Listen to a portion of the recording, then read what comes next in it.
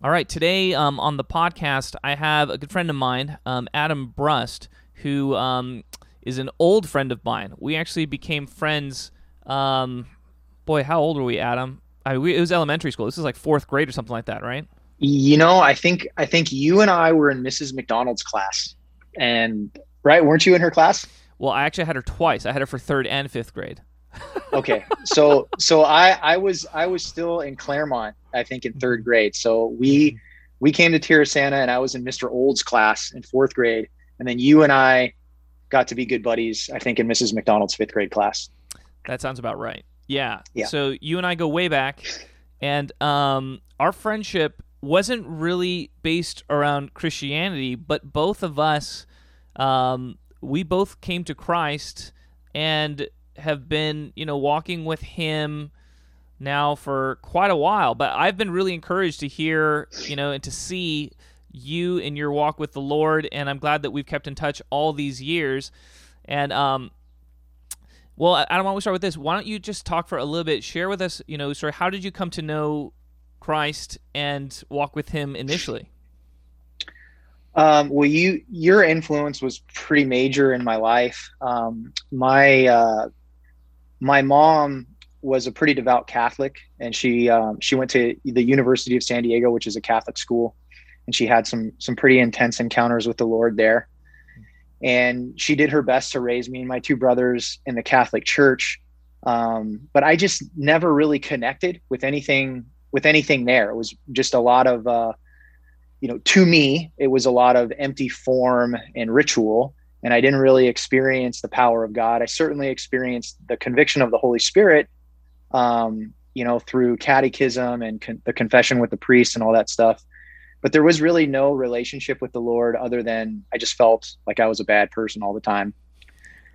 And then, you and I started to develop a friendship, and I remember significantly asking you what you were doing on a Friday night, and you explained to me that you go to church on Fridays, and I believe I invited myself along, and I had an incredible encounter during worship at the Korean Calvary Church that you used to attend over on Linda Vista Road. And that really had an impact on my life. I really felt like I had an encounter with the presence of God, with the person of God. And the encounter that I experienced was, He was just very merciful and forgiving and loving and kind, and wanted to get some things in my life straightened out. And that's where my walk with the Lord began, was directly through your influence and at that church that you were attending with your family. Oh, wow. I didn't even realize that, man. I Yeah. didn't even how old were we at that point? Fifth grade, 10, 11, Oh, probably. wow. That's Something amazing. like that. Yeah. I Okay. think if you remember, Cormac O'Rourke, I think he was attending too for a Mm-hmm. while. Mm-hmm. But yeah, the four of us, me, Cormac, you, and Mark, I think we're all in some capacity involved at that church. Yeah. Yeah. Well, that's pretty awesome, man. And so I remember, we were friends, and then if I remember correctly, you went to another high school, and I didn't see you that much. I would say from there, and then I went to college at Berkeley, and so I was gone for a while. But then I moved back down to San Diego, and I remember we reconnected a little bit. You actually invited me to your old church, and I still remember visiting. And yeah, I was a little weirded out by your pastor, man. I only was there for one service. I don't know if you remember that, I but do. We sat on the front row. I took you.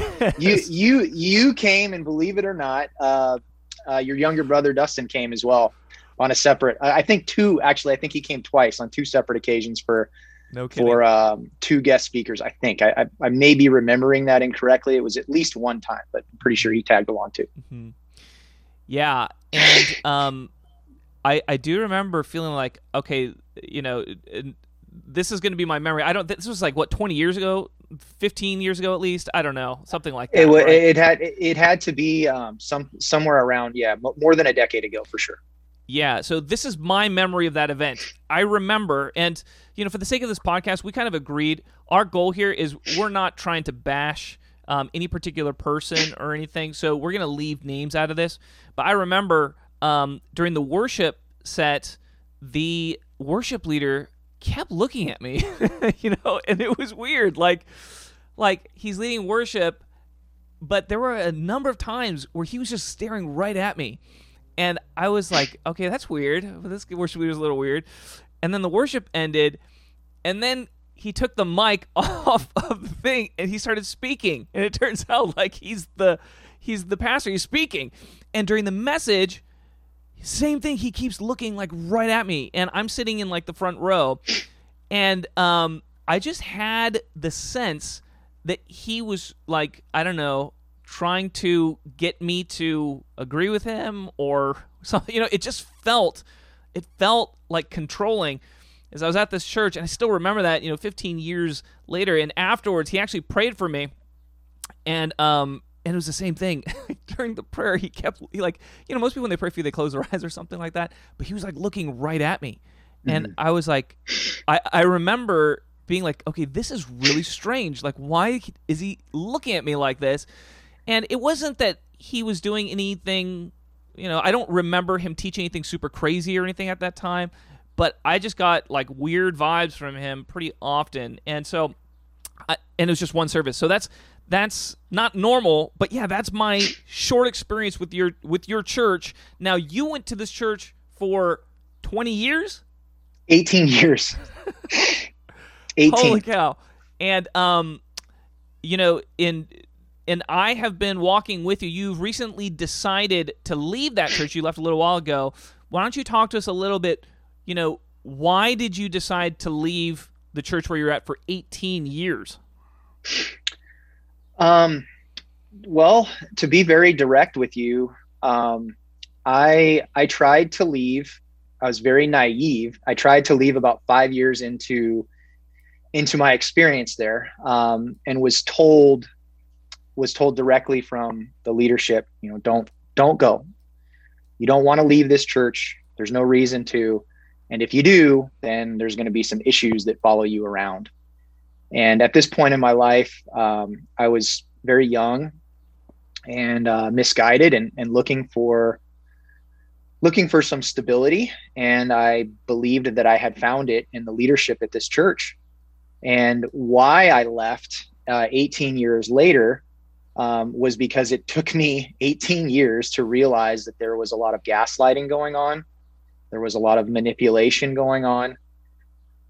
There was an extreme lack of transparency, and I guess what the last straw happened when I was during a Sunday night service, and one of the associate pastors was given the mic. The main pastor recognized, I guess, the anointing or what, something that was on this young lady, and handed her the mic, and she got up and she just proceeded to yell at the entire congregation, asking the congregation about, if they understand, if they're aware of the extent of God's grace and goodness, and then asking that question. She asked it in a rhetorical way, and then she answered it. And the way that she answered it was by screaming into the microphone, "I don't think that you do," with just absolute intensity. And, there's a lot of condemnation behind that. You don't get it, and you're not going to get it. And I get it, but you don't get it, and you won't get it. And it was at that point that it kind of hit me. I was like, I have been in this circumstance, in this situation so many times, and there's no way to win. There's no way to feel peace. There's no way to feel encouraged or strengthened. It felt in that moment like somebody had taken a very sharp, hot knife and plunged it right into my guts. I was so grieved and so overwhelmed, and I had just decided, that was the end of the struggle, because it was a struggle, a constant struggle, trying to figure out how to live my life so that the leadership at this church was content and happy.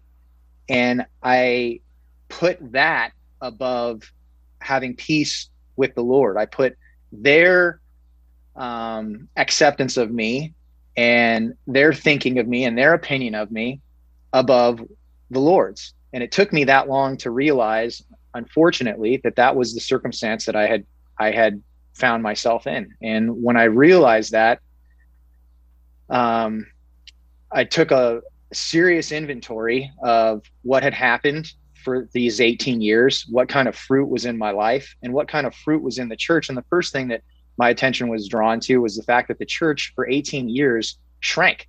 It never really got any bigger. I mean, there would be times where we would see an increase, but then there would be a turnover right immediately. That's saying that the people that we had just seen come in would go just as fast as they had come in. And then people that had notable gifts and callings in their lives were worked out of the ministry. People that had strong capabilities and skills when it came to leadership and guidance, they were pushed out. And again, transparency. There wasn't a lot of information given as to why those people were no longer attending.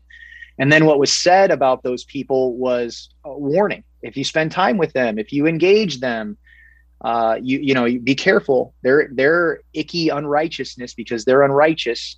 They weren't sent out from us correctly, so they're not of us. So you got to be careful. You got to watch out for those people.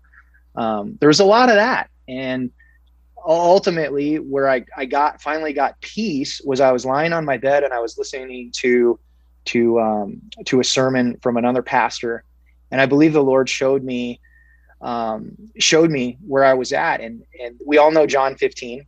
I'm the branch, you're the vine. If you're not in me, you're going to have some issues. And if you are in me and you're you're producing some evidence that you are in me, I'm going to prune you. I'm going to take care of you. I'm going to correct you. I'm going to guide you so that you can do more. And the Lord just showed me, look, you're in me. Here's me. Showed me the branch, showed me coming out of him. You're in me. Showed me a lot of amazing evidence that this being under this ministry had produced in my life. But he made it very clear to me by coming in with some very sharp shears and trimming all of the fruit that had come into my life from this ministry clean off of me, off of the branch. And so I felt like, okay, there is a distinct transition that I am being shown that it's okay to make now. And what was the difficulty was I had so much fear and so much influence in my mind and in my heart from the leadership there, from trying to leave 5 years in and then trying to leave a couple years later and then trying to leave again, but being convinced and told and scared into staying. And it was really unfortunate, but nevertheless, God uses all of those things for our good. Yeah. Well, Adam, I just want to say, again, thanks for talking about it. I know that, look, I spoke with you, a couple times as you were thinking about this process of, leaving. And look, from my perspective, it seemed like a type of spiritual abuse. And, when I talk to you, I know that it's not easy still, even though you've had some time now, and I know you've gotten a lot of healing already. But I know it's still not easy to talk about. And I say this because I've had experiences of this sort before personally, and it took me a while to heal. And I know lots of other people that have had somewhat similar experiences. Now, they're all going to be a little bit different, but there are similarities in this type of controlling behavior that we see in some churches and some leaders. And it is abusive, right? It is abusive. It's the same thing when you have a parent that is abusing a child. The most damaging thing is the child wants their parents' affection, right? The child wants their parents' affection, wants their approval. They're craving it, and it's a very similar situation a lot of times, because we as spiritual believers, we want the affection and the affirmation and the approval of our spiritual leaders because we respect them and we love them, right? And I think that's a really interesting dynamic of all this because, you and I have talked about it, and your old pastor, it's not like he was, pure evil. He wasn't like Hitler, right? Like, there were commendable aspects, right, of his character. There were good teachings. There were things that were helpful and life-giving. The problem is it also came with this aspect where, at least in your case, it seemed like he was impossible to please in a lot of ways, right? It's like there's always the danger of him rebuking you harshly or something like that. Right. So to give you an idea of what the environment was like in this ministry, in a service, you had no idea if at some point during the meeting you were going to be publicly completely humiliated. Personal things about your life would be brought out in front of the entire congregation, the corporate body, aloud on a microphone. Oh, wow. So you're constantly, basically, if I had to sum it up, it was like this. So for me, I'm a very competitive person. And when I started attending this church, I fell in love with Jesus. And of course, I wanted to tell everybody about him. And I did. And I started bringing people to church. And I started to notice that as I brought more people to church, as I performed, as I worked to get the attention that I desperately needed and craved, just like you were saying, I would get that. And it became about that. It became about the attention and the praise and constantly trying to get more of that from leadership. And there was a tremendous lack of connection between me and God the Father. The connection became me and the pastor, me and the leadership. There was no, the connection that I had with the Lord started to fizzle out. And it's the, like what you were saying, as far as there wasn't, it wasn't evil. There was a lot of good fruit in my life from this ministry. The problem where the disconnect was, and where a lot of harm was done, was there was no transparency. And then there was an extreme amount of desire to control anyone and everyone that comes through the door. And what happened to me is over time, I would wake up and I would be wringing my hands because I have all these decisions in front of me for my day. And I'm worried that I'm not going to make the right decision based on how the pastor is going to view me. And so my entire life became consumed with, I better ask for permission for this. I better find out if it's okay if I do that. I better consult the leadership with this decision. With every single decision, it just got to be too much. And thank God, the Lord was working with me through this entire situation, and he's brought me out of it. He's delivered me from it. Thank God. Yeah, man. Well, I've like I said, I've been through something similar. It probably wasn't quite as damaging or as painful as what you went through. But I was in a situation where, I was at a church where the pastor was preaching a type of theology that said that you have to have a spiritual father, right? Like, you have to have a spiritual father. If you don't have one, you're out of order. That was the language that he would use. Very similar to what I experienced. Very, very, very similar. Yeah. So he would say that you're out of order, and I don't remember if he explicitly said this, but I remember being strongly implied that if you're out of order, then you're open to all sorts of spiritual attack, right? Like, all these curses can come upon you, like you're going to miss out on a lot of stuff, all this kind of stuff. And the implication of all this was, okay, and I am your spiritual father, right? That's the implication, right? And I am your spiritual father. So you need me to be that covering for you. And, after sitting under this, first of all, as I was listening, a lot of it did not seem biblically right? We have some passages where, Paul talks about Timothy as a spiritual son, right? Him as a father. So we do see that there is this dynamic involved. But all the other stuff that was coming, all this other stuff that was coming along with this, I was like, where do we see this in the scriptures, right? And it didn't seem like we did see it. Like I looked, I was like, okay, where do we see all this other stuff? Where does it say if you don't have a spiritual father, you're cursed, right? Or like, where does it say that Jesus' blood or Jesus' fathering? In fact, it says the opposite, right? It says, don't call anyone father, right? Because you have one father, right? And and so it didn't feel like these teachings really match up with Scripture, but yet at the same time, there was enough here, and I had enough respect for the pastor because I did see good fruit. I did see real maturity in different areas, and so there was enough there that just made me question.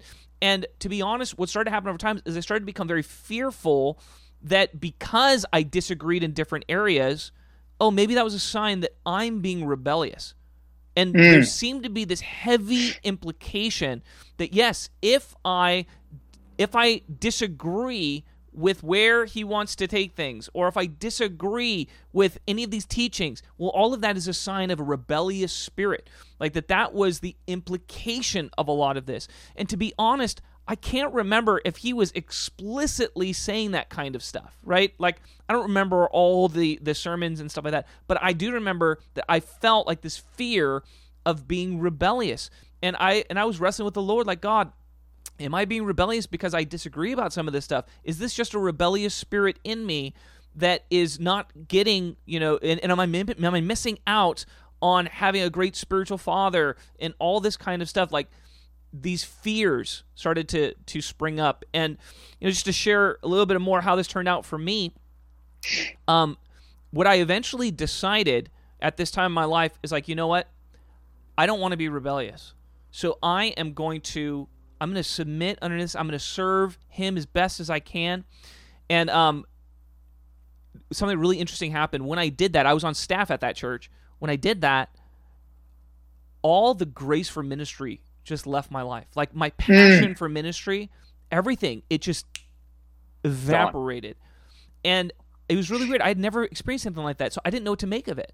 I was just like, okay, but I'm trying to do what the Lord, I'm humbling myself, I'm taking the posture of a servant, but I don't want to do ministry anymore.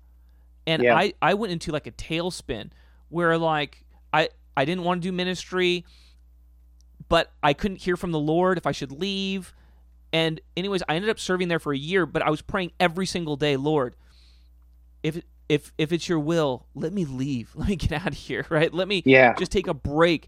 And for a year, I prayed that, and I was ministering. At that time, I was on staff at 2 different churches. I was leading worship like 4 or 5 times a week. I was speaking like multiple times a week. I was doing so much ministry, but I had no passion for ministry. I had no like desire. I just felt miserable, but I was just trying to be obedient and faithful to the Lord.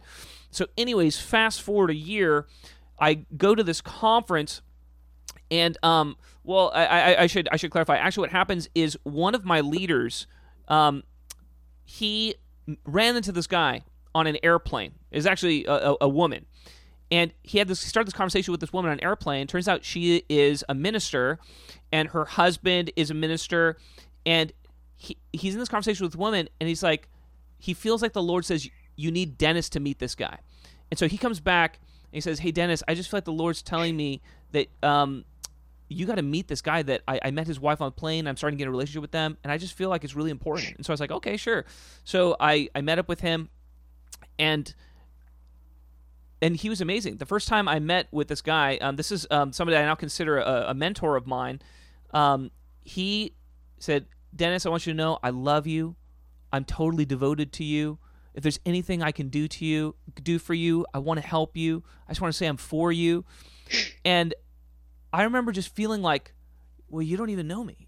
Like, you don't know me. But he's telling me the whole time, like, no, I'm for you. And I'm going to help you, and there's no strings attached. You don't have to do anything. Like, I just want to help you in any way that I can. And the feeling of it was so different from what I was under at the time, because the spiritual fathering that I was being taught was like, it comes with all these strings attached, right? It's like you get all that if, right, you do everything that I tell you to do. and you don't listen to any other people because I'm your spiritual father and you listen to my teachings and all this kind of stuff. And here was this other guy who's saying, hey, there's no strings attached. I just want to help you if there's any way that I can. And if not, don't worry. But just so you know, I'm here. And I started building a relationship with this guy. I go to his conference. His name is Larry Titus. And I go to his conference. While I'm there, the Lord speaks to me. He says, leave ministry, take a sabbatical, go to seminary, and move to Texas. And so I did that. I moved to Texas. I took a year-long sabbatical, and I got healing. That whole year, the Lord just said, forgive everyone who wronged you and give thanks for everything. Right? So that's all I did that year. I just gave thanks for everything. Lord, thank you. I felt like a failure in ministry. I felt like I'd failed my ministry. I felt like I was in spiritual Siberia because I was in Texas. Nobody knew me in Texas. I had no connections, but I was just with my family. I was able to study theology. And so it was actually, it started off with me. I remember being so afraid, God, I failed. I'm a failure. I messed everything up that you called me to do. And then halfway through that year, I was like, this is so great. I get to spend all this time with my family. I don't have to worry about doing ministry stuff, right? The Lord loves me, right? And I was just getting healed, And so I say all that to say, I had to go through a year of healing, dude. I had to go through a year of healing. And I tell people that, there was a period of my life around then and before where I had to forgive that spiritual leader and another person. I had to forgive them every single day. For probably over a year, just forgive them over and over and over again, because I refused to keep the hurt in my heart, and I knew it was hurt, but I didn't know why. I didn't have clarity on why all this stuff had happened to me. Eventually, the Lord gave me understanding, and what I realized was this: I had laid down what God had told me to do, because God had actually given me vision for the ministry where I was at. He had told me what he wanted me to do. I was one of the co-founders of that ministry. And I had the burden of the Lord in my heart, but because this other leader who I was now under was telling me, hey, you need to lay all that down and embrace me as your spiritual father and take my authority and all this kind of stuff. And I had listened to him. I had obeyed him, but in so doing, I had betrayed what the Lord had called me to do.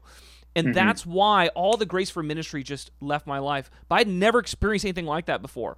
And so that was such a huge lesson for me, going through that and understanding that there are times where I have to defy people. There are times where I have to say no, right? There are times where it's a manipulative tactic, right? Because he was telling me, if you don't do this, the implication was you're rebellious and all this kind of stuff. And what I should have done, if I had the wisdom and the maturity at that time, what I should have done, I should have said, no, God has called me to do this, and I'm going to be faithful to it. And guess what? I'm going to love you, but I don't have to buy your whole package of teaching on spiritual sonship and authority and all that kind of stuff. I knew there were biblical errors in it, but I was intimidated. And I wanted his affection, and I wanted his affirmation, and all of that kind of stuff. And to be super clear, okay, this guy, he's a good pastor, all right? He's not an evil person, all right? He's a good pastor. I just think that this line of teaching, was a type of manipulation that really damaged me in that season, okay? And again, I'm not trying to pick on him. I know you're not trying to pick on your old pastor. We're not saying they're super evil people, but we are saying that there is a weakness here that is very damaging to lots of people, and that you were damaged by it, I was damaged by it, and I've seen lots of people over the years damaged by aspects of this type of controlling leadership. And look, as a leader myself, in humility, I have to say, I'm not immune from the temptation to be controlling. Right? Look, it hurts. If you're a pastor of a ministry and somebody comes to you and be like, I don't feel like I'm growing here, or I don't feel like I want to be here. I want to be at that ministry. I want to be under that pastor. It hurts a little bit as a spiritual leader, right? It feels like a personal rejection. So I understand that it's not easy being a pastor, and I've seen lots of pastors over the years where they don't understand that their own personal hurt is infusing with hey, is it wise for you to leave though? Right? Because there are circumstances where it's unwise for somebody to leave a church, right? If they get offended, then it's better to try and work out your offense, reconcile all of that, than it is to just take off, right? We all know people that, as soon as they get hurt or offended anywhere, they just take off and they're just floating at a million different churches. And obviously, I think there is an appropriate place for a pastor to say, hey, maybe you should not leave yet. Why don't we pray through this? Why don't we talk through this and see if we can heal something? So sometimes there is an appropriate place for a pastor to say, hey, I can't bless you in leaving, right? But it's also true that many leaders, because they're hurt, because they're afraid of failure, because they're afraid of people leaving for a number of different things, they exert a type of manipulation and pressure on people not to leave, right? And once you start down that way, you have to ramp it up. And sometimes it grows and it gets really bad. And when I listen, when I was counseling you, as you were talking about all the stuff that you had been through at your church, I kept thinking, oh, wow, this has gotten really bad, right? I bet your pastor was a lot healthier 10 years ago, right? But look, I told you, because you said that what he was saying is if you leave the church, you're probably not saved. And that, to me, that's the red line.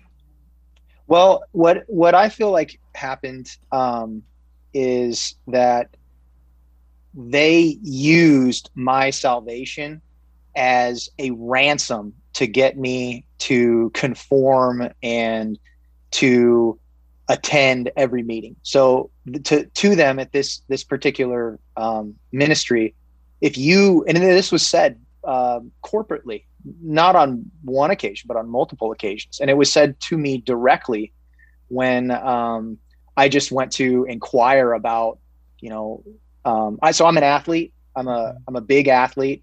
And part of being an athlete is you play on a team, or if you do an individual sport, you're looking for blind spots, and you're looking for ways that you can constantly improve.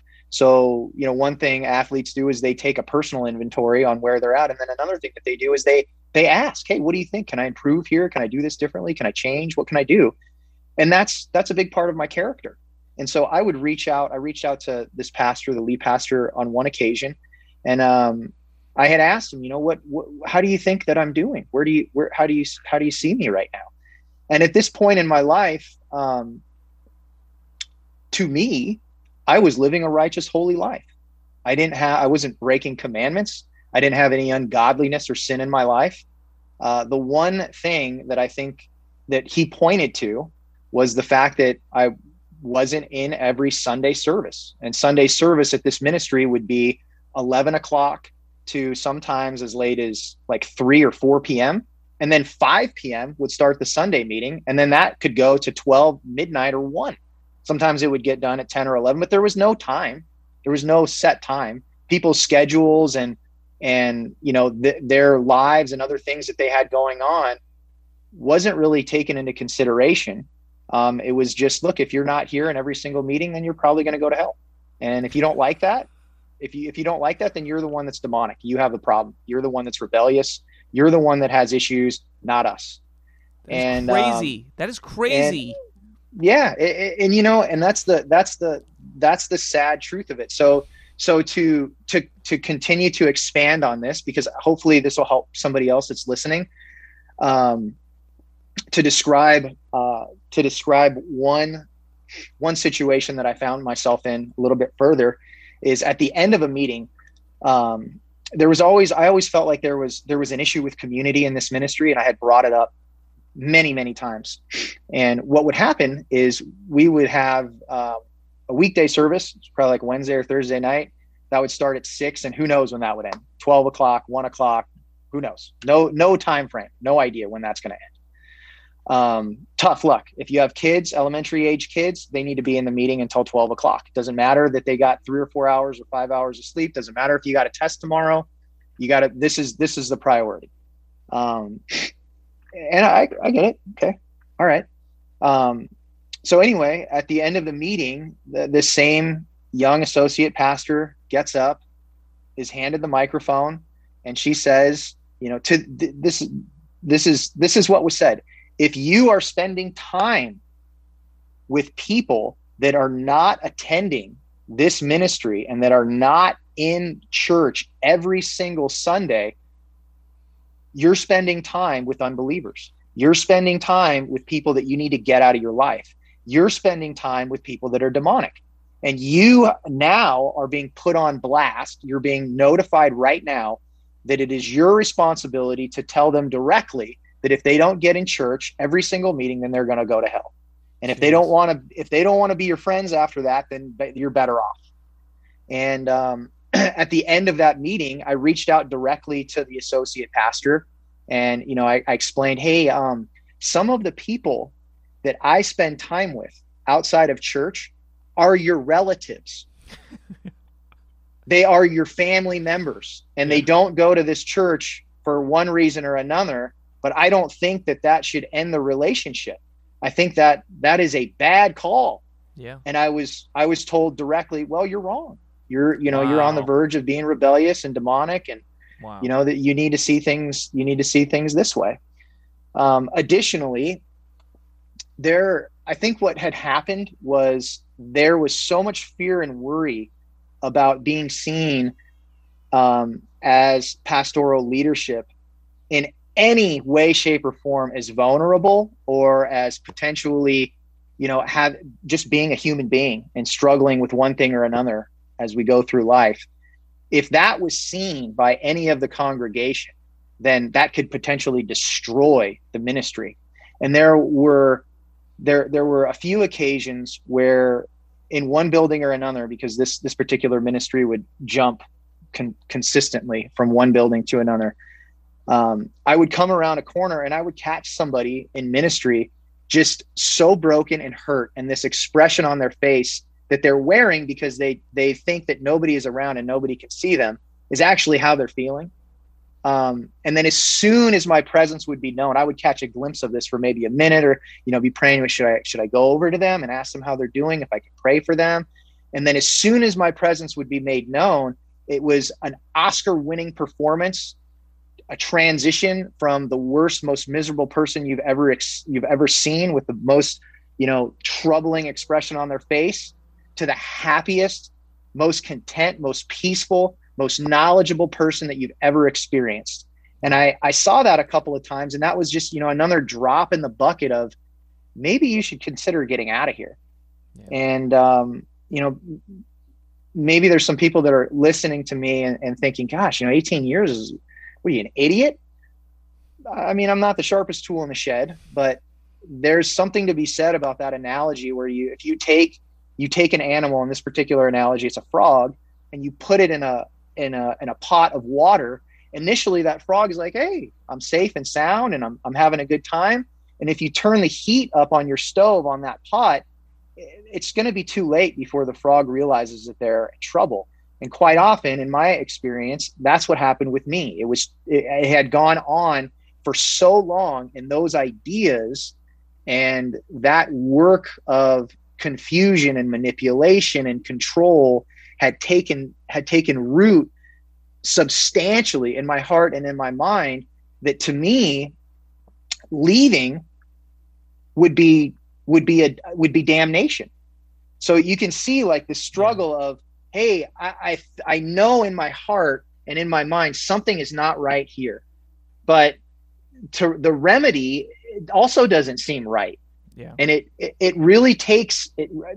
I can only speak for myself, but it really took me intensely searching for God's will and permission to make this transition. Yeah. And almost like, Lord, I need you to force your hand here. I'm not going to accept just, I think I probably should go. I think it's okay. I really need to be shown some clarity. And I believe the Lord gave that to me. And as I trusted him with that, as I took one step to, okay, I'm going to gracefully request from this pastor to keep unity of the Spirit and the bond of peace, his permission to move on. I got more and more and more grace. I got another depth of healing, and I got more insight into what I had allowed to work in my life. And as I got that insight and understanding, I wanted to get more and more and more and push it farther and farther away from me, which which in turn has, initially when I was going through all of this stuff, I can't tell you how many nasty letters that I wrote to this ministry that were, precise and well said and right, that I just threw away, because ultimately I just think it would have just, opened up more of a can of worms and just drawn this whole process out even further when it didn't need to be. Yeah, I totally understand. Yeah, thanks for sharing, brother. What I did was I went on IHOP's website. They have a great article that Mike Bickle wrote at the International House of Prayer, Kansas City, and he talks about 7 characteristics of cults. And the reason why I want to bring up some of these is because you can see some of these characteristics operating in many ministries. And basically, what happens to ministries sometimes is they start becoming more and more controlling, and they can go into full-blown cult status. So when you were telling me of some of the stuff that was going on at your church, I was telling you, bro, get out. Get the heck out of there. They're Get right out of on there. that cult line, like some of the stuff that they were saying. I just want to read this, to the audience, and we'll talk about some of them together. Okay, so number 1, 7 characteristics of cults. This is from Mike Bickle. So number 1, they oppose critical thinking instead of allowing people to think for themselves. Right? Critical thinking is objective. It evaluates information received. Right? So the idea is you're supposed to test what's being taught. Right? Like that's what Paul, he commends the Bereans because they test what he's teaching them and they find it for themselves in the scriptures, and he says that's noble, right? That's a good thing, right? In the same way, prophecies, we're commanded to test them, right? As new covenant believers, we are to test prophecies. But what you're going to find in controlling cultures is that testing is discouraged, right? Anytime you disagree with a leader, you're immediately assumed or accused of having some type of rebellious spirit, right? And I say this as a leader, one of the things that I always try and do is I always try and give permission for people to disagree with me, okay, as a leader. Like, it's very important. And to be clear, I'm talking about when it comes to minor doctrine, okay? That's important for us to distinguish. When we're talking about major doctrine in the church, well, we understand there are core tenets of the faith that you can't disagree with and still be a Christian, right? Like, there's major doctrine, and we all agree that that's major, and then there's lots of minor doctrine. All the minor doctrine, you're allowed to disagree with, okay? You're allowed to disagree with. Can you, so one of the things that I remember significantly when I was about a year ago and you were counseling me through some of this stuff, is you brought up the point, a really strong point about boundaries, leadership boundaries. Mm-hmm. And in my experience, there were no boundaries. Yeah. And you're hitting on points like minor doctrine. And what would happen in this particular ministry is from the pulpit, there would be instructions given out about schooling for children, for, the congregation's children. And if you disagreed with that, or you went a different route, then you're rebellious, you're demonic, you have an issue, you have a problem. Right. And can you talk a little bit about, you gave me an example. You gave me an example about, like, if you're pastoring, and you could do it better than me, and I'll turn it over to you. But if you're pastoring a college student that comes to you and says, hey, I'm loving life, I'm jamming, I'm rocking, I'm rolling, but I got this girl and I think it's time for me to move in with her. There's a conversation that you're going to have, and there's going to be some lines that, you mark very clearly for this individual. Mm-hmm. Can you talk a little bit about that? Yeah, absolutely. So this is the idea of there's spheres of authority, right? So if say you're in a classroom and, your teacher has authority that you're obligated to obey, right? So if your teacher says, hey, we have math worksheet, you got to turn it in tomorrow, all right? As a Christian, you're under some degree of obligation to obey that. That's her sphere of authority as the teacher of this class. Now, if she tells you, hey, I want you to date this other guy next to you, right? You'd be like, what the? You don't have authority to tell me who to date. You're my math teacher, right? You're not like, and so we all naturally understand that there's areas of authority. Well, that gets really messy when it comes to pastors. Like, where are pastors allowed to tell you what to do and not allowed to tell you what to do? Okay? Now, I would say this. Pastors have authority over decisions regarding the ministry. So if they say, hey, I want this person to lead worship and not that person, I can't be like, hey, no, but I'm supposed to do this, right? You got to let me do. You can't push back on something where the authority of the church has authorities to make decisions for their ministry or for their church, okay? The second thing is pastors or elders at a church have the responsibility to say what is spiritually wise, okay? To say what's spiritually wise, meaning if they say, if somebody says, hey, Pastor Dennis, should I smoke pot or something, or smoke weed, right? I have the right, I should tell them what I think is wise and not wise, okay? Now, if it's an issue of sin, I think I am obligated to say, yeah, I think that's sinful, all right? And if it's not an issue of sin, if it's just like, hey, should I listen to this music or that music, right? And it's not a clear issue of sin, then I think the pastor's obligation to say, yeah, I think this is wise and that's not wise, but I have to give freedom to people if it's not an issue of sin. Meaning, if I say, hey, I don't think it's wise to listen to country music, right? And they go, but I really like country music, I'm going to listen to it anyway. I should not be rebuking them on an issue of wisdom that's not a clear issue of sin, in my opinion. All right? Now, I have authority to say, hey, you're not allowed to be on leadership at the church because I don't think you're wise enough, right? That's, again, I have authority as a pastor to say who I think is wise enough or whatever to sit on positions of authority in my church. But I don't have permission to kick you out of the church for doing something that I think is unwise that's not openly sinful. Does that make sense? So drawing some of those lines, I just think it's really important. I personally don't think a pastor has the authority to tell you who to date or who to marry, okay? The pastor can say something like this, hey, I feel like it would be wise for you to marry that person. Or, hey, I had a dream, and I feel like the Lord's saying it's wise for you to marry that person. I think that's okay. But at the end of the day, it's your decision, okay? You're not rebellious if you choose not to marry that person, right? Because you didn't trust me. Does that make sense? Like, I don't have authority to command you about who to marry, who to date, all that kind of stuff. I can say, hey, this is unwise, and I don't feel comfortable having you on our leadership team or something like that because you're doing this. That's fine. But insofar as it's not an issue of sin, I can't kick somebody out of my church for doing something I think is unwise but not explicitly sinful. Right.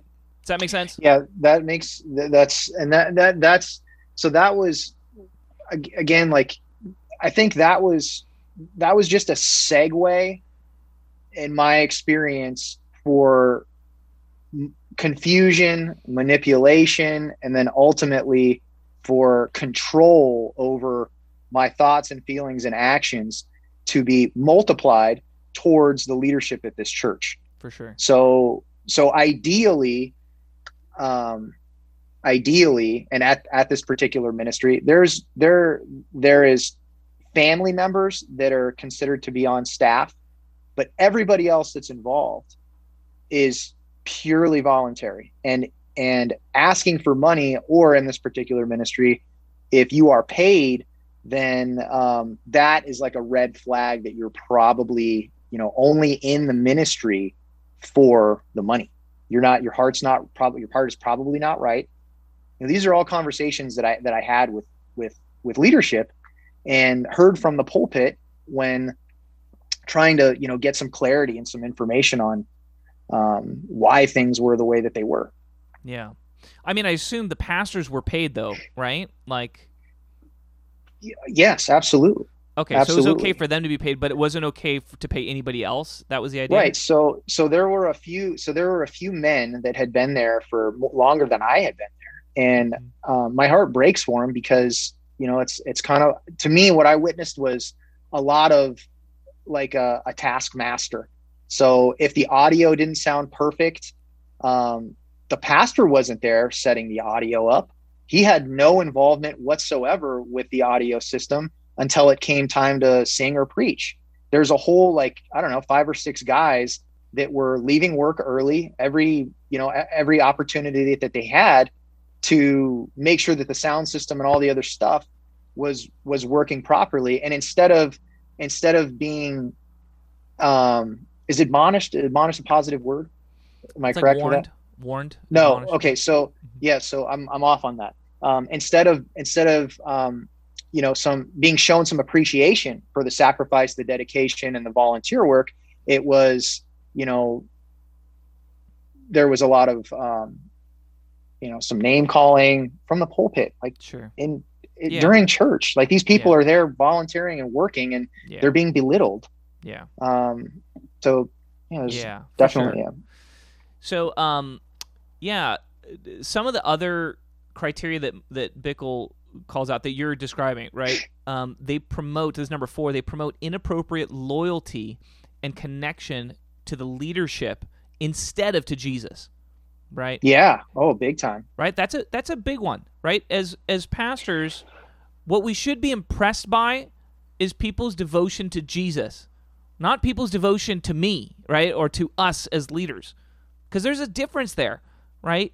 And we get this in some cultures where all the leaders have this incredible loyalty to the pastors or the leaders, and that's how you get promoted in that culture. You show loyalty to the leaders, not necessarily loyalty to Jesus, and that's not healthy, right? It's healthy to have a culture where we're promoting people for their loyalty to Jesus, right? You see loyalty to Jesus, that's where you want to promote that person, give them greater influence in the ministry, because you're trying to build a culture of loyalty to him, not necessarily to the senior pastor, right, or the leaders of a particular ministry. Let me share an experience about that, Dennis. So one thing that happened to me was it was a weekday, and I got a text message from the lead pastor at this church, and the message that came through was, "Hey, are you playing golf today?" And I thought to myself, "Oh, he's interested in playing golf." And I said, "No, but I can get everything ready for us if you'd like." And his reply was, "No, I need to be picked up. My truck broke down on this freeway, and I can't get a hold of my family. I need somebody to pick me up." And I said, "Well, of course, I'll be right there." And I drove out to pick him up. He gets in my car, and we have this discussion at this point of how now I am in. Because I've picked him up on the side of the road, I am in the club. And I started to think to myself, I was like, well, great. I've been waiting to have a deeper connection and learn more about you and about how I can serve you more and what I can do to have more influence in this ministry and have more of your respect. And, again, substituting this individual right for Jesus. And it was that's the kind of stuff that just continued to go around and around and around. It was like, hey, we're going to create, to the greatest extent possible, a desire for everybody that sits in this ministry to be connected and attached to us in the greatest capacity. And what we want that to look like and sound like is all of these individuals just volunteering and serving us for whatever we want to do. Right. And if that is getting behind the vision, the only way to do that is to get behind our vision. Your vision, you can do that on your own. And if as long as it doesn't interfere with what we're doing over here, then it's okay. But the second that it starts interfering with what we're doing over here in the direction that we're going over here, then you're going to have some issues. There's going to be some problems, and the problems are going to occur in this capacity. You either ditch that vision and ditch that, that desire and that burden that you have and get on board with ours, or get out. And if you get out, then you're probably demonic and rebellious and all these other labels that they attached to you. Yeah. So, I mean, that's the big one. The idea that if you leave, right, if you're thinking about leaving, they isolate you, they reject you. This is number 3 on Bickle's list. They isolate members and reject them for leaving, instead of helping them to do God's will. Like, that's it's very similar to the idea of promoting inappropriate loyalty to the leadership, right? The idea is they're not trying to help you follow Jesus, they're trying to help you follow them, right? Correct. And that's Absolutely correct. and look, I'll just say this, Adam. You were in a community that had a pretty extreme version of this culture. It's very unhealthy, but I see this kind of thing happening all the time in church cultures, where it's like, hey, if somebody wants to leave the church because they feel like God's calling them, right, to go somewhere, there's not really an interest in helping them discern and pursue God's will for their lives. It's more an immediate sense of, oh, but if they want to leave, that's probably not God's will. There's that kind of sentiment or feeling. And I just feel like that's so unhealthy, right? Like, look, our job as leaders in churches, our job is to be stewards of God's people, meaning they don't belong to us. Okay, I don't own the people at my church. They're not mine. They're Jesus's people, right? Right. I am a temporary guide that is given to them in a season. And by the way, I'm not the ultimate guide, right? The ultimate guide they're given is the Holy Spirit. The Holy Spirit's the one who leads us in our life. I am a temporary guide that's given to them for a portion of their life to help them follow Him.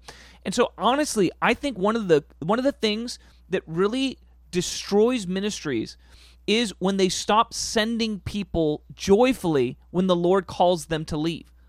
And that's a very important thing, because God, I think He does call people to ministries to get certain grace, to get trained in certain ways, to get character developed in certain ways, and then He can call them elsewhere. He can call them to another church, He can call them to another country, He can call them to lots of different areas.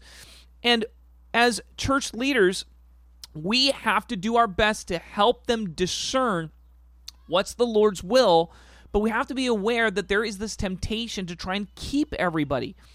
And that it's very unhealthy. And I've seen this happen many times, like when local churches work with like parachurch ministries.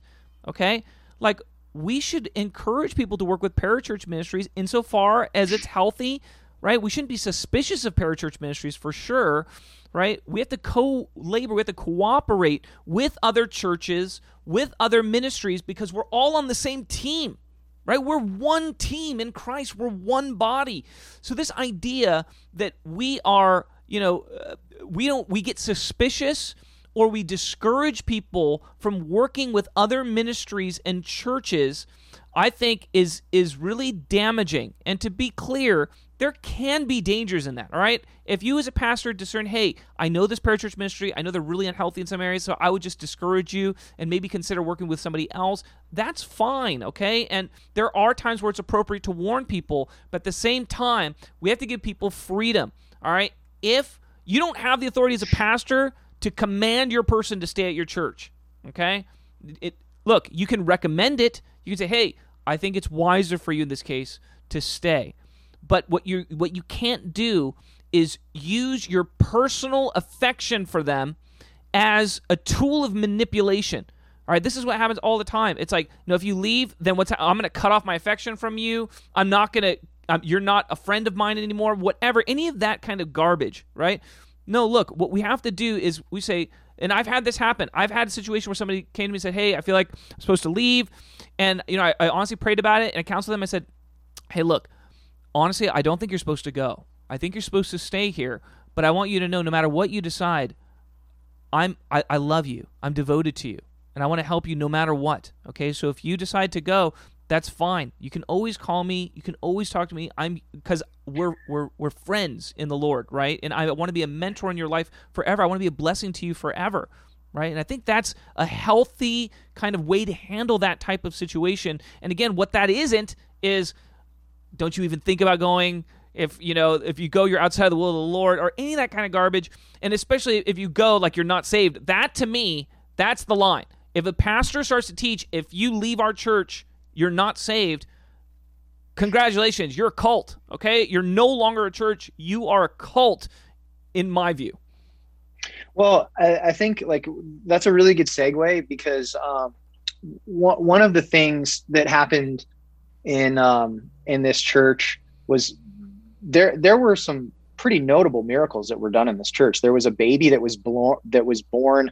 I'm 100% sure they were born blind. They may have been born deaf as well. I'm 100% certain that this baby sees perfectly now. There was a documented report. This baby was prayed over, completely blind before being prayed over. I'm sure you've heard many accounts of this, things like this. So there were things like that going on that, would confirm, like, yes, there is the Holy Spirit is working here. There's some there, and this is over a period of 18 years. Correct. Okay. Yep. So, where I'm going with this is I would have conversations with some of my friends at the time that were attending there. And in these conversations, some of them hadn't been attending there for as long as I had. And I would, there was really not a lot of structure in these meetings. And, maybe you or other pastors for a month will say, okay, look, we're going to study this for the month. This is where we're going to be. We're going to be in this book. This is what you can look forward to. You had no idea what the heck we were going to talk about. There was no plan. There was no structure. There was none of that. It was just, you saw it, just like a free for all. But in having some of these conversations, I would, encourage people that were really taking seriously things that were said that had nothing to do with the gospel or ministry, but just had to do with opinions. And I would explain, look, lead pastor here is, he's not like some superhero. He's just like you and me. He's got struggles and things that he's, blind spots and things that he's working through and hurts and all sorts of different, he's a human being. Mm-hmm. And that would get around, right? I would say that to somebody to encourage them, and that would get around. And then what would be said was, how dare you? How dare you you describe our lead pastor as a mere man, as somebody that is not extremely special, and somebody that is not, on a completely different level than the rest of us are with God. Yeah. And when you're seeing these miracles and you're seeing things and you're in the middle of it, it's hard to, for sure, to hear that and say, you guys are just running a cult over here. For sure. It's hard. It's, because you're connected and you're close with these people, and you've given them a tremendous amount of trust. And so you're trying to break through all that, but it's not as easy as, when you're removed from it. Oh, absolutely, man. Absolutely. So let's talk about that, because that's a great question. Okay. Because a lot of people say, hey, look at the evidence of these miracles, right? Or look at this good ministry we're doing. And doesn't that mean that we're right in all the stuff that we're teaching? Okay. We're justified. Yeah. We're justified. Exactly. And look, the answer is no. Okay, the answer is no. And this is a lesson that I had to learn the hard way in some ways, but I always try and teach it because it's really important. Every Christian leader has strengths and weaknesses. It's very simple, but it's very important. Every Christian leader has strengths and weaknesses, and what that means is that they're going to have real gifts, real areas of wisdom, real strengths, right? Nobody is pure evil, right? Nobody's pure evil. They're going to have good things about them, and they're going to have bad things about them too, all right? This is the reason why, 60% of marriages end in divorce, okay? Everyone looks perfect and looks great until you get up close and personal with them, all right? And then you start to see their flaws, okay? And everyone's got flaws, okay? Everyone has blind spots. Everyone has weaknesses. Every pastor has bad theology. Look, I say this as a pastor. We all disagree. You stick 10 pastors in a room and have them talk about their minor doctrine, you're going to get like 1,000 different opinions, right? Because we all disagree on areas of minor doctrine. And what does that mean? That means we can't all be right. Right? It means we're all more wrong than we are right on some of these areas of minor doctrine. And that doesn't mean we're necessarily all bad pastors. It just means that a lot of stuff that we teach is probably going to be proven wrong. Okay? And in humility, we got to have some humility on that as leaders. And so I simply say that to say, look, you can be really right about one thing and really wrong about another thing as a leader. I always point to George Whitefield. George Whitefield was one of the great heroes of American Christianity. This guy was the rock star of the First Great Awakening. Okay, him, Jonathan Edwards were like the rock stars. Okay, in the First Great Awakening, this guy led so many people from the Lord to the Lord. He was also a passionate advocate of slavery. Okay, like he had such a terrible influence on our nation when it comes to slavery And how do you mix those two things? He's so wrong in this area, but he's so right in his ability to preach the gospel and get people saved and all this kind of stuff. And that's because those two things can exist in the same person. Okay? You can have 100%. You can have huge strengths and huge weaknesses at the same time. And that's why we're commanded to test right teachings. We're commanded to test prophecies. That's why we're commanded not to idolize people, right? All people have flaws and problems, and that's and that's part of this, okay? That's why we should not have an incredible loyalty to any person, because all people are flawed and they're going to get stuff wrong at times. And there are times where you have to say no to those people, even though they have great strengths, okay? Even though phenomenal leader in many areas, but they can still become abusive. They can still do things that are really wrong. And at that point, it is our responsibility as believers to oppose them sometimes, say no to them sometimes, refuse to follow them down the path that they're trying to lead everybody at times. And again, I'm not saying that we should be a suspicious, rebellious people and never trust any leader at all. No, of course not. We just trust in part, right? We don't trust any leader like we trust Jesus, all right? Jesus is the perfect leader, but this is why he says don't call anybody teacher or rabbi. You have one teacher. And the idea that Scripture presents is this idea that we are all brothers and sisters. We're all flawed. We're all trying to help each other, and we're all looking unto Jesus, the author and the perfecter of our faith. He is the one that we're loyal to, that we're following, and we're all doing our best at that, and we're all doing it imperfectly. Mm-hmm. Yeah, so something that came to my mind while you were talking was when I went to, explore and examine some of these blind spots that I could clearly see and that I felt like really needed to be brought to leadership's attention. And from my position, I was thinking maybe these things that I'm seeing have already been brought to their attention and there's an answer for them, and I just haven't been given the answer yet. So one of the things that I wanted clarity on was, you had mentioned, being a spiritual father. And if you don't have a spiritual father, then, you got some problems. One of the things that was talked about in a really similar light was having a pastor. If you don't have a pastor in your life, then you got a problem. If you don't have a pastor in your life, and there's this consequence and that consequence, and you can expect to get ruined here and there and all these other things. And so you should look to me to be your pastor. And then when I took that a step further and I started to ask, well, who is your pastor? Do you have a pastor in you're telling, the 100 people that are attending this ministry or so to have a pastor? Who is your pastor?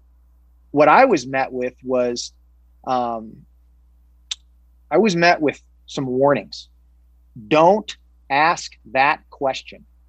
Don't go down that road. You don't want what's coming if you go down that road. So essentially I was threatened for asking that question. Yeah. And what is really sad about that is that if I had experienced or seen some vulnerability from the leadership, from pastoral leadership, I feel like the rest of the congregation would have been that much more committed to them and helping them. Sure. And that would have brought a deeper sense of community and trust. But because the position that they take is, we're completely perfect, we don't need any of your help, we don't need any of your concern, we just want you to pray for us, and then to do what we tell you to do, not ask any questions, and just to just do it. Yeah. I felt like if that vulnerability would have been present, it would have been a much healthier experience. But because the leadership is just constantly, trying to hold up this wall of, okay, we're trying to manage this thing the best that we can on the ministry front, and then also on the personal front. So on the ministry front, we're all smiles and we're really happy and accepting and polite to the best of our ability.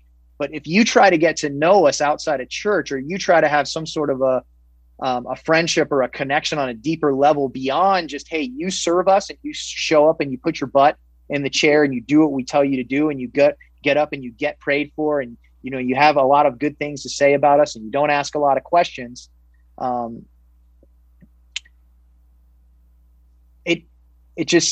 It's just really a shame that's how things are run, and that is the mentality of, okay, if I show any kind of vulnerability, then I'm exposing myself to getting hurt or wounded or betrayed or something like that, and that's just really a shame. It's just really a sad way to go about life. Oh yeah, it's not. Look, churches. I always say churches are supposed to be spiritual families and armies at the same time, right? It's one of the really interesting dynamics of the church. But an aspect about our spiritual families, they're supposed to be safe. Like I once had somebody, come talk to me, and she was sharing a lot of just the wounds, and I was just affirming her. I was just affirming her heart, like, hey, no, like, God loves you. You're precious to Him. And she was, she was crying because, she needs to hear that more than she hears it in her community. And I was telling her, hey, you need like a small group at your church. You need like a community that will come around you and affirm you like this regularly, right? And that you can share your heart with and be vulnerable with, and you'll be confident. You'll know at least these people are for me. They know me and they love me. And she was just like, I can't do that. She was like, I can't share like what I struggle with. And I was like, wait, why? And she's like, if I share that, everyone will talk about it. And I was like, I remember being so like heartbroken for her. Like that's how it is at her church, right? That's how it was at my church. It was like, if you have a burden or you're struggling with something, and there was like one. I'll give you another example of something that I experienced. So it was a weekday, and I had brought myself and my two kids to church. My wife is a neonatal intensive care unit nurse. She takes care of these little babies, and she was working that night. So it's just me and my two kids, and worship ends. We're sitting together, and the pastor during the service points at me. I'm sitting in the back of the church, points at me and tells everybody, God wants to deliver you from all of the demonic things that you're experiencing right now. And I look behind me because I don't know, he didn't use my name. And I'm like, there's a couple of people in the general vicinity. And so we're all like looking at each other like, is it me? Is it you? What's going on here? Yeah. And ultimately, without too many things happening, the entire ministry or the entire congregation turned around, and he was referring to me. And I'm thinking, I'm spinning my wheels. I'm like, what are you talking about exactly? I don't have, like, you're telling me that I'm, being influenced by demons, and I'm just sitting here with my kids. I'm just trying to just participate and, just have my kids experience church, and I'm just here to hear God, and you're singling me out in front of a big group of people with this issue. What's going on here? And I reached out to him, and I got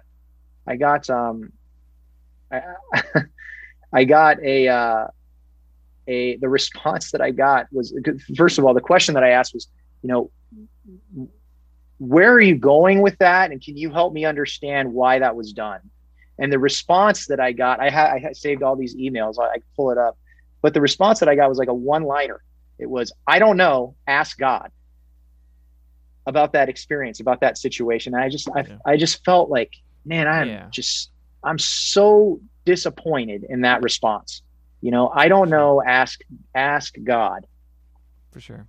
It's abusive, man. It's abusive. Okay. Well, that's what the whole podcast is about. I mean, I think I'm kind of, bouncing around and I'm hitting different things, but I feel like I'm doing a good job of sharing the experience of what it's like to be under, in a ministry that is very abusive and dysfunctional. And, thinking that they're right, they're righteous and doing everything correctly. Yeah. Yeah, man. And it does pain me because I know there's so many other people in various ministries that are going through similar types of abuse. I've just seen it a lot of times, and the culture of your church was about as bad as I've seen it. But I've seen, this type of thing so many times in different ministries and different churches. And yeah, and the end result is what happens is people, Adam, I just want to commend you. Like, look, most people have gone through what you have gone through. What happens is they get super bitter and they walk away from God and they walk away from the church, and they're all fake hypocrites, and that's not what happened with you, man. That's not what happened with you. Well, that's what that I think that kind of is just a testimony of how good God is. Um, to me, I'm a problem solver. I hate making problems. I really enjoy working backwards, working forwards, or trying to figure out, okay, there's an issue here. Let's solve it. And to me, the solution here, if I'm going to take responsibility and be accountable on my end, where the disconnect was I did this multiple times throughout my journey in this ministry, but I continued to look to leadership and the pastor as gods, as, hey, I want you to affirm me in this area of my life and that area of my life, instead of, you know what, these people are here to influence me using the word of God and prayer and right character and actions into being a servant for the Lord, into being everything that he's called me to be, and to becoming the fullness of the measure of the stature of Christ. I think it's Ephesians 2 or something like that. But they are not there to direct your life. That needs to be left to the relationship that I have with the Lord. And I think if you're an individual and you're experiencing some or, all of these, in my case, I think it's probably all of these 7 things that we haven't even got to, it's okay to get the heck out of there. And it's okay to look at yourself and, to forgive yourself and to cut yourself some slack. I think that's the biggest thing that I've struggled with, is looking at 18 years of my life and thinking, I really screwed this up. And I wasted so much time and energy and attention in a dysfunctional environment. I think it's really important to forgive yourself and to give yourself permission to move on. And to continue to share some of my experience, I attempted to leave as gracefully as I could. Like I said, I asked the pastor for permission. I said, look, this is where I'm at. When I'm thinking back to when I was, really on fire and really feeling at peace and really feeling the joy of the Lord, which is our strength. At one junction in my life, I wasn't just attending your church. I was attending this church because they had a service outside of the hours of operation that you did. And I was attending this one because they had a service outside of these hours. And I was attending this one. I was going 7 days a week. I brought that to his attention. And that was what I used to, try and get some peace between me and him, and get some understanding between me and him, so that I could leave as gracefully as I could. And what happened after that was, he agreed. He's like, yeah, you could do that. And I'll give you my permission to do that. And then when it became, I had that experience with the Lord showing me John 15, him is the vine and me is the branch. And, the fruit of this ministry coming out of my life and then getting pruned. I had reached out to him a second time and let him know, look, I'm fully transitioning. There was an attempt to grab me back, and it was, the same old ploy of, okay, if you do that, you're going to have this problem and this problem and this issue and that issue. And I have been the greatest pastor in helping you try to solve this issue and that issue, but you just refuse. So I'm just going to leave you alone with your problems and leave you alone with your demonic influence. And it's okay to get those messages and not reply. It's okay to see that or to hear that or to feel that, Right. and then to know, based on what we have discussed in those 7 things, this is not the environment that you need to be in. This is not the environment, despite what you're being told by all of these different influences and all the different pieces of leadership.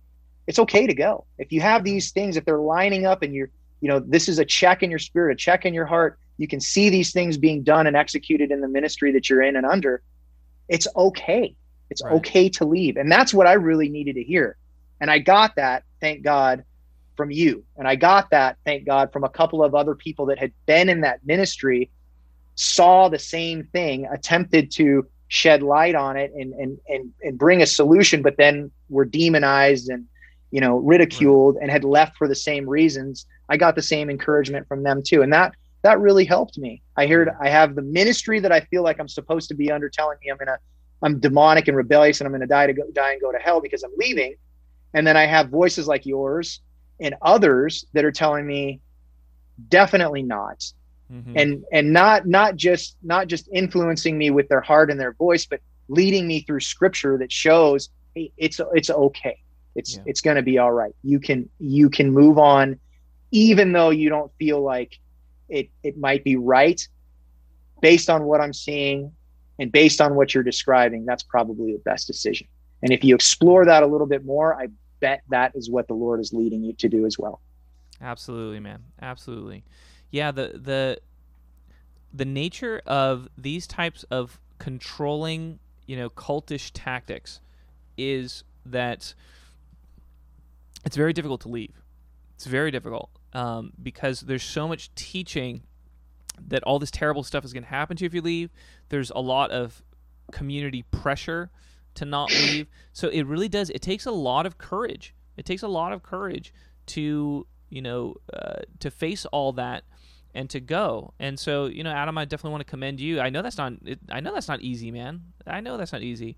But the truth is, yes, there are lots of healthy churches. There are lots of healthy churches. And this is one, we didn't get into, but look, one of the other things is this idea that of dishonoring the rest of the church. One of the cult tactics is that they say, hey, we're the only ones that are either on the cutting edge, or we're the ones that are really holy, and all the other Christians are garbage Christians, right? And then when that, and that spirit gets worse and worse and worse, that dishonor for the rest of the body, to the point where it gets to, oh yeah, now we're the only ones who are saved. And that's why I say when it's there, that's like, get the heck out of there. It's become a full-blown cult at that point. But that weakness can manifest in many different ways, and it does manifest in a lot of churches with a type of elitism, right? It's like, oh yeah, we're like the great church, and all those other churches are pretty terrible, actually. And look, the truth is there are lots of terrible churches, but if you don't know any other churches that are great, that's a problem. That's a problem. There are lots of great churches out there, and the truth is that even in these terrible churches, there are lots of great believers in those terrible churches even, meaning... Oh my gosh, man. Some of the people that are in that's still there are the most precious people that you can imagine. Yeah. Like one of the things that really caught my attention and reminds me of a lot of the dysfunction is, it's one thing if you and I in a situation like this are having a conversation and you're explaining to me about how good God has been to you and how you feel like you're very special to God and you're loved to God. And, maybe I'm a new believer, or maybe I'm really struggling, or maybe I'm just completely lost. And your point that you're making is, if you only knew, Adam, if you only knew how much God loves you and is for you. And, if I could only articulate, and I'll do the best that I can, of how important and special he makes me feel. And he wants that for you as well. You would jump in on this instantly. Mm-hmm. There's a place for that. But what I noticed happening quite a bit was in a corporate setting, a lot of what would be said would be how for the lead pastor, how I am God's most favorite. I am the most special that God has. I am the I am the greatest. I am the best. I am, and this is like in a corporate setting, two people. And what that worked in me was, well, yeah, you must be very special. I mean, there's some miracles going on here. If I don't do everything that you say, it's just like disobeying Jesus. If I don't do everything that the mouthpiece, self-described, the mouthpiece of God tells me to do, I'm in a lot of trouble. And that just produced a whole bunch of worry. The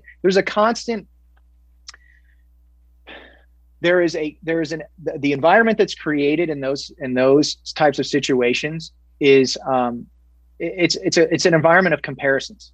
I can, let me run you down my resume of faith, and then let me compare it to yours, and let me show you why I'm so much more superior when it comes to the things of God than you are. There's not an invitation there. There's a boot on the neck. There's nothing there is drawing anybody using that kind of terminology and those tactics into a deeper relationship with Jesus.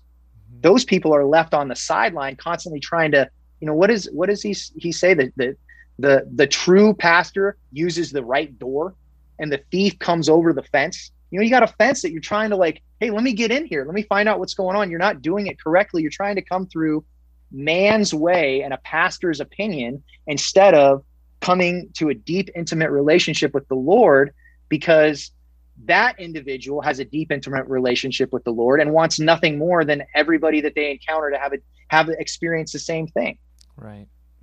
Yeah, that's good, man. That's good. And there's a clear distinction, dude. There is a clear distinction in, I am God's most loved and cherished. We could all say that. We could all say that God loves me the most. Jesus died on the cross for me, right? We could all say that. But when you twist that around and you make it seem like, you're on a pedestal and everybody else is beneath you, and they have a criteria and a protocol that they have to meet, that's not grace, and that's not the love of God. Right. That's not what Jesus died for. Right. And all that does is, it keeps people at bay from his love. For sure. Absolutely, man. So as we finish up here, let's talk a little bit about the process of healing, because I mentioned I had to go through a year away. Out of ministry, I took a sabbatical. By the way, I highly recommend sabbaticals for those who are in ministry. Sabbaticals are so healthy, right? To just get away from ministry for a bit. And it's hard because, especially for those of us who are in the ministry, it's like I'm a pastor, that's how I make money, all this kind of stuff. So it can be very difficult to imagine how I can get a year off or something like that. But I would just simply say, in my experience, the way it's worked out for me is every seventh year of ministry for me has been a sabbatical year, which miraculously it's worked like that. But I just say that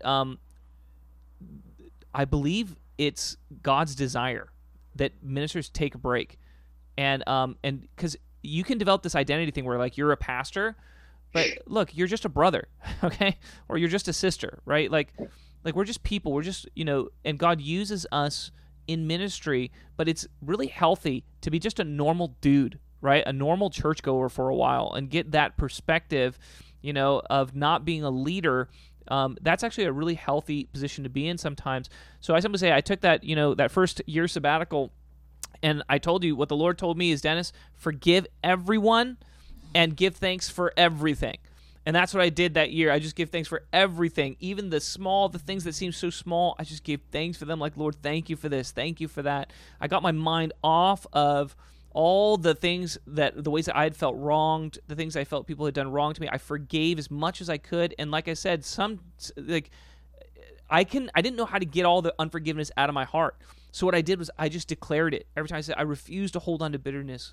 I'm just going to forgive them.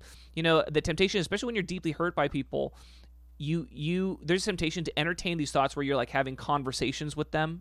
I don't know if you went through that, Adam, but like, I can relate. So one of the major components to helping me overcome all of the, toxicity that I was exposed to, I think I shared this with you, and it's going to sound a little ridiculous, but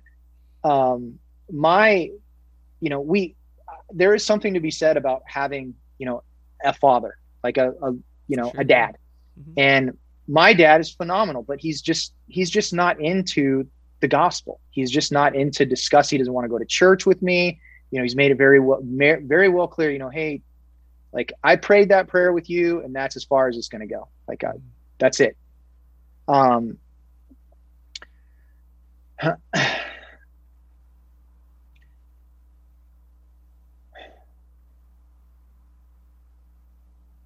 don't want to. Can we maybe transition, Dennis? Yeah, no problem, man. I don't. Yeah, sorry. Yeah, that's fine.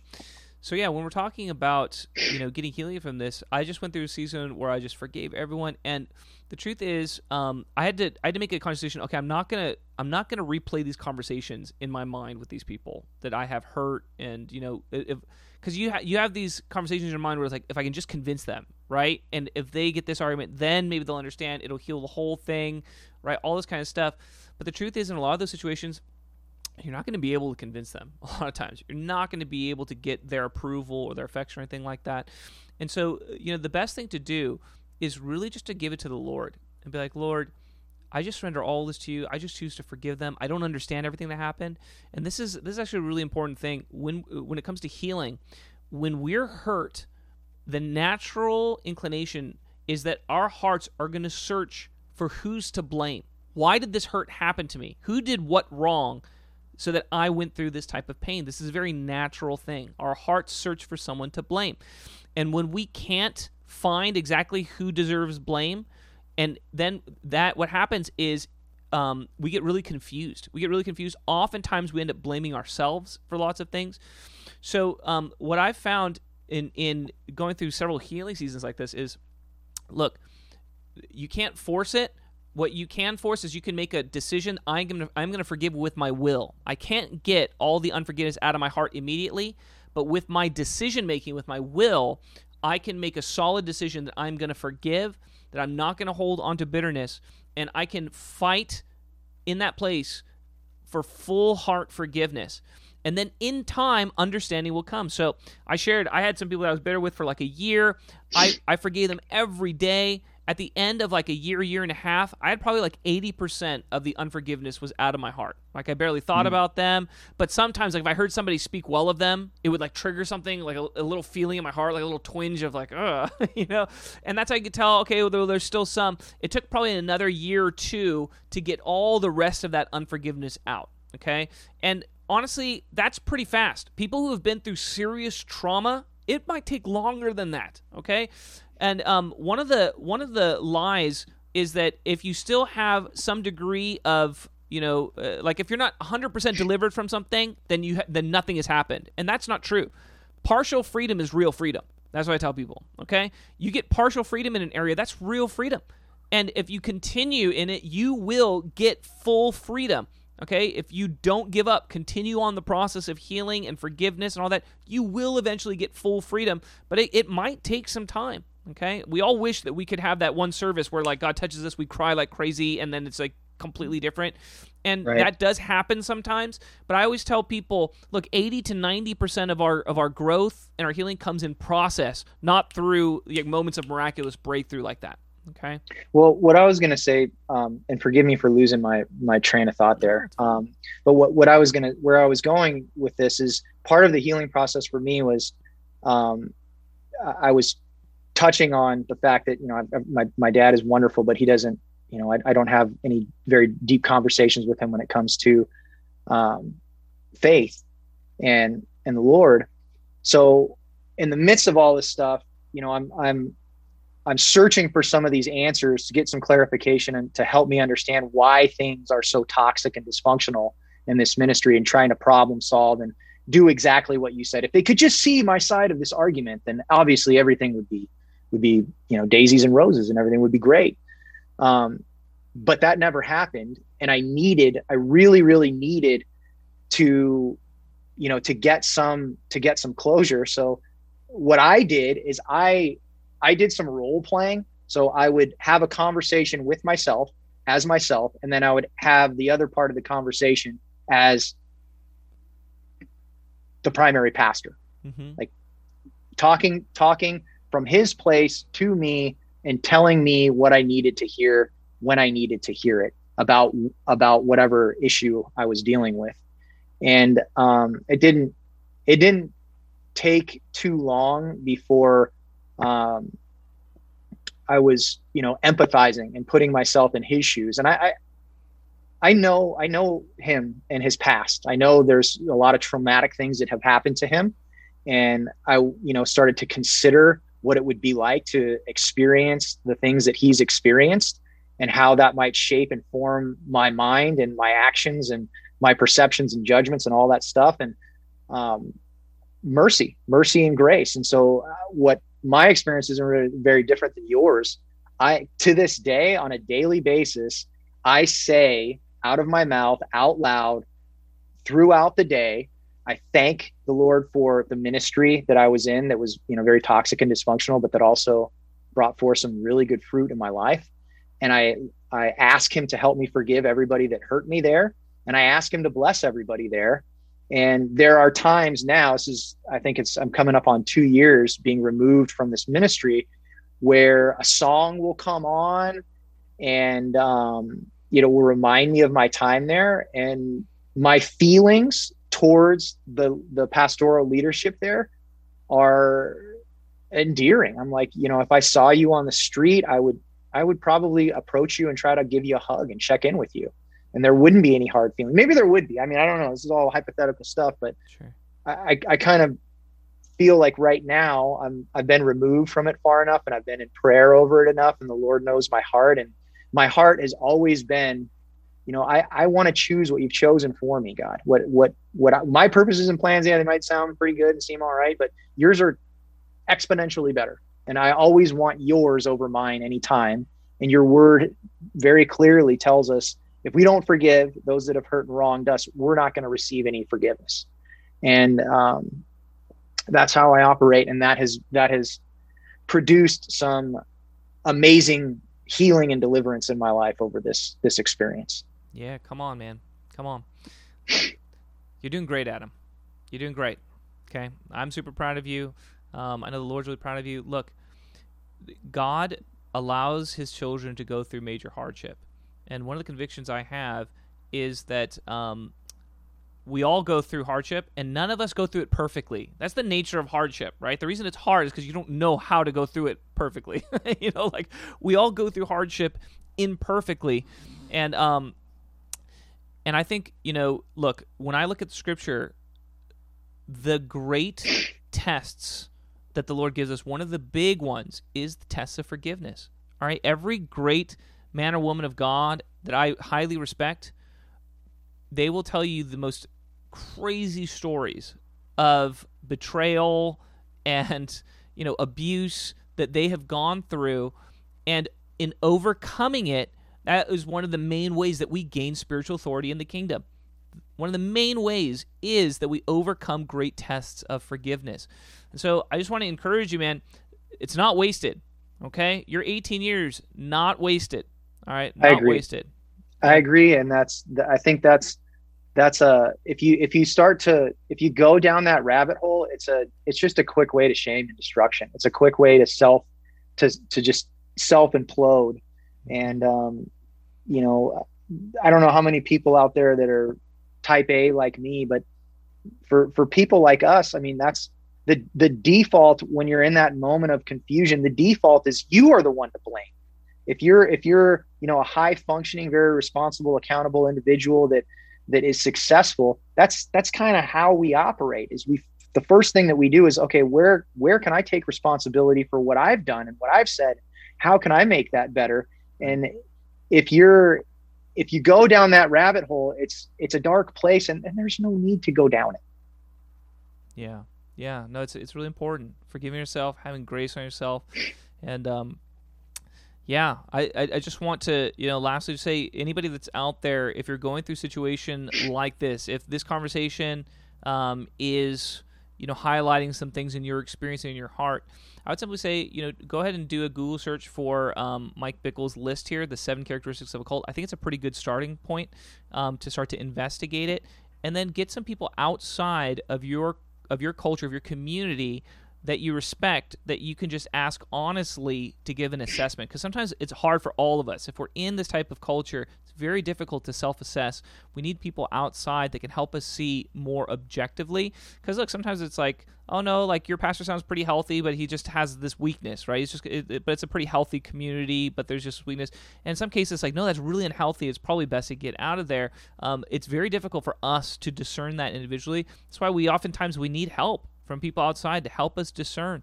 And so I just want to encourage you, if you're in a place where you know, like, hey, there's some really unhealthy things, I feel spiritually abused and things like that, I would encourage you to try and get some counsel on the outside from a more objective party. And then, yeah, like we said, if it's as bad as, if there's real spiritual abuse, it really might be wisdom to leave, okay? And that can, get healthy. So I have two questions for you, Dennis. One, can I give a plug for a video, a teaching that really helped me? Absolutely. Is that okay? So there's you may have heard of him. There's I don't know what he is. I don't know what the term is or his title would be, but the gentleman's name is Mike Connell, and he has a video series, I believe, called The Spirit of Jezebel, or it's something like that. I'm sure we can figure out a way to put a link to it, but that really, really helped me a lot. And then the last thing that I really want to emphasize here is these things came to my attention over a period of 18 years. I did not go to this ministry on a witch hunt. I did not go looking for problems. I did not go trying to solve problems that I found in this ministry. I was there under this ministry because I believed with all of my heart, this is where the Lord wants me. And this is his timing and his purpose and plan. And I'll understand more as I stay here and as I learn and as I grow from here. And as I stayed, all of these things started to come to light. So I really want to impress on people. You're asking for a lot of problems and hurt and harm. If you're hearing this and then you're like, oh, let me go and look, let me try and find something. That's not the intent of this conversation. Right. The intent of this conversation is if you're experiencing these things, if this has happened to you, these are some things that we've both experienced that have really helped us and will probably help you as well. Absolutely. Yeah. And, just to go off that, yeah, look, there are lots of great pastors in great churches where they do have some controlling tendencies, okay? Meaning there's a weakness in this area of control. And the appropriate thing to do a lot of times is to stay in those types of situations, but to exercise your freedom. Sometimes you do have to say no. Sometimes you do have to, resist certain controlling influences and brush that off. And that can be difficult, but I just want to encourage people, it's actually really healthy, all right? Like I come from, more of a Korean church background. Look, this is a major problem in the Korean church, okay? In the Korean church, it's very hierarchical. It's very, if you're older, if you're younger, like you're expected to obey. And look, there's a reason why half the cults in the world are Korean cults, okay? Like because of this type of, quickness to obedience and this hesitancy to ever question authority and things like that. So I say there's a healthy way to question authority, okay? It's a healthy thing to test what's being taught. There's a healthy way to do that, and it's appropriate many times. Okay. Anything else you want to say before we sign off here, Adam? No, just thank you for having me on, and God bless everybody that's watching. I hope you learned something, and this helps you. Yeah.